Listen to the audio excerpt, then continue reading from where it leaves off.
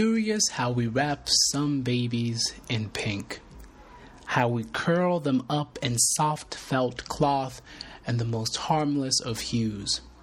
Some outgrow this passive branding and take on the mantle of decision-making. They dare put on honey-sweet independence. Bongo boldly bears all. How she shines in the sunset glow on the road to Macambaco. The way she curves calmly on pastel orchards in Morogoro. Whether she stuns under Mgeta's starry nights or she soaks in the wild oceans in Zanzibar's shores.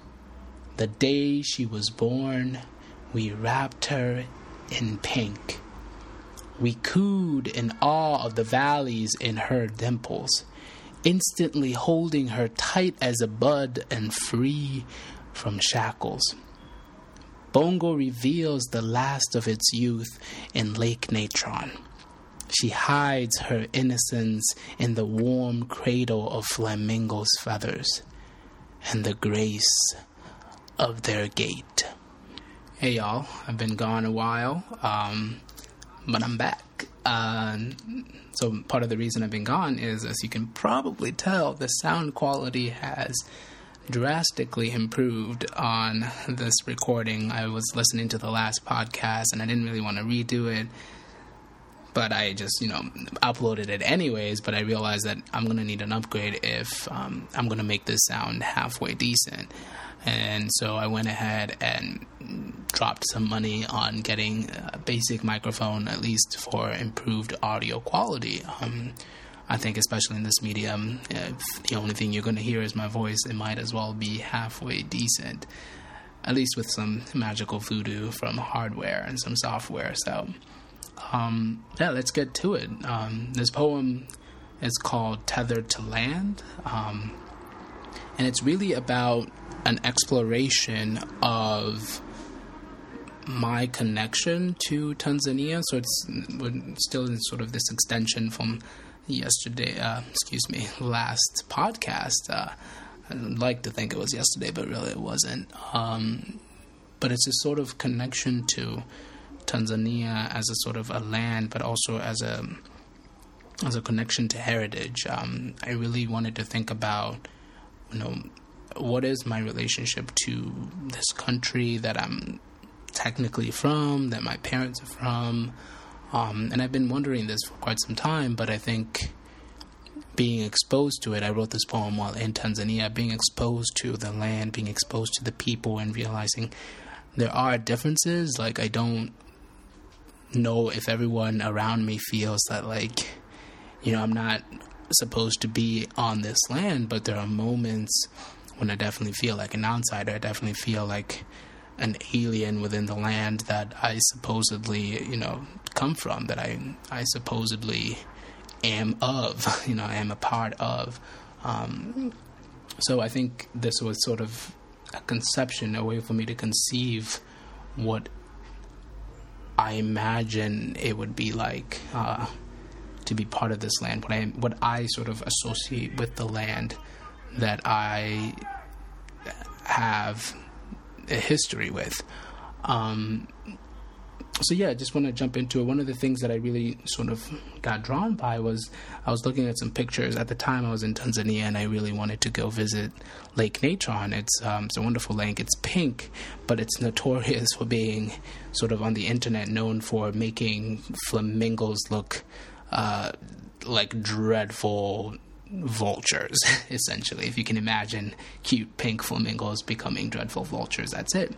That's because it's called Lake Natron because of its salt content. And so, it's actually a deadly body of water, and deadly not only for flamingos, but also for humans. But what's really interesting about it is because it's a lot of salt, it's actually also a preservative. And so what ends up happening is that it's almost like a work of art. But I really wanted to juxtapose this with the fact that it looks pink.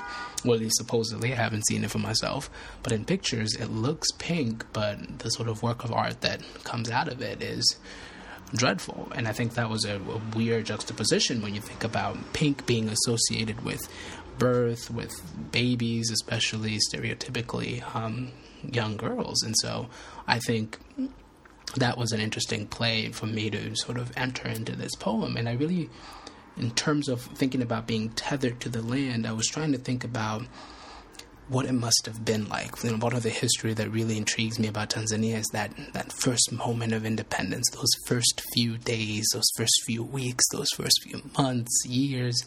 What must that have been like? And in this particular poem, I've conceived of it as what it might be like to become a father for the first time. So when I think about Mwalimu Nyerere, our founding father, I think about what it must have been like for him and his company, the people that he was with, to really think of, wow, this is the first moment where we're entirely free, where we are free of shackles. As I sort of note in the poem, this sort of, now we get to taste what it means to have honey sweet independence, and we get to make our own decisions. And it's got to be pretty daunting. But I also sort of talk about the parts of Tanzania that really draw you in, that sort of make you forget how young it is as a country.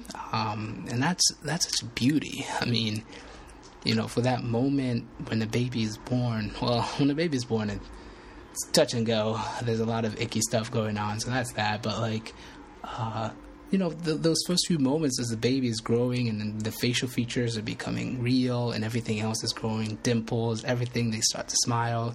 Maybe they start growing some teeth. That first year or so, it's really a lot about every time you look at them, you're stunned by their beauty. Like, nothing else matters for a moment, right? As long as they're not, you know, being troublesome or anything else, nothing else matters. If they're not crying or something, right? Nothing else matters.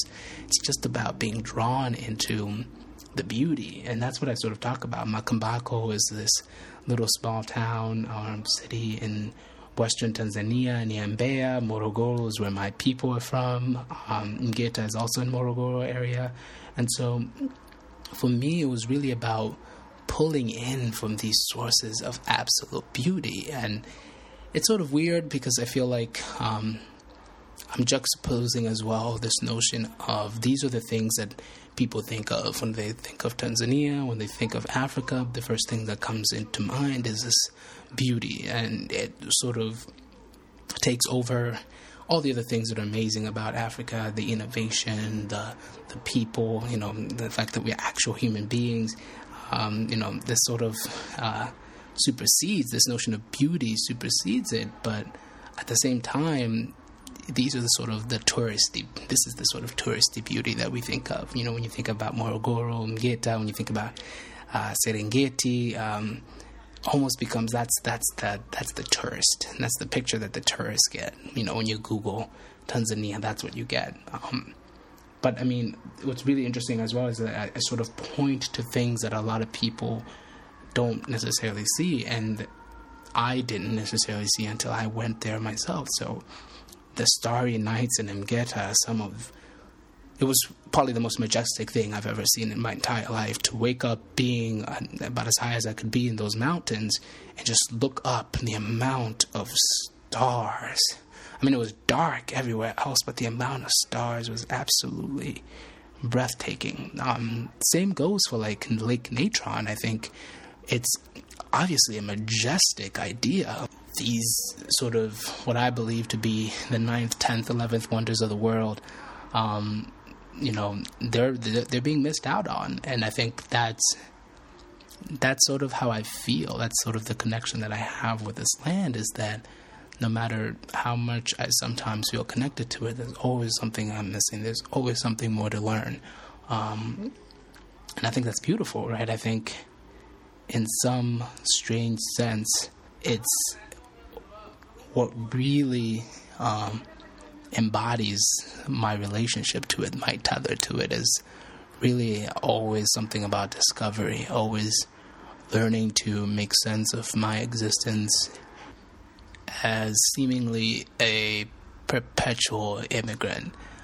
And there's beauty to be found there. There's beauty to be found in that liminal space that some of us find ourselves occupying. I don't necessarily recommend it for everyone, but certainly I think there's a lot to be gained. So I think that's all I have to say today. I'm going to try to keep these shorter in the future. Maybe write out what I'm going to say ahead of time so that I don't draw on and on about the same thing over and over. Sometimes I get excited, but I should definitely have a little more structure to this.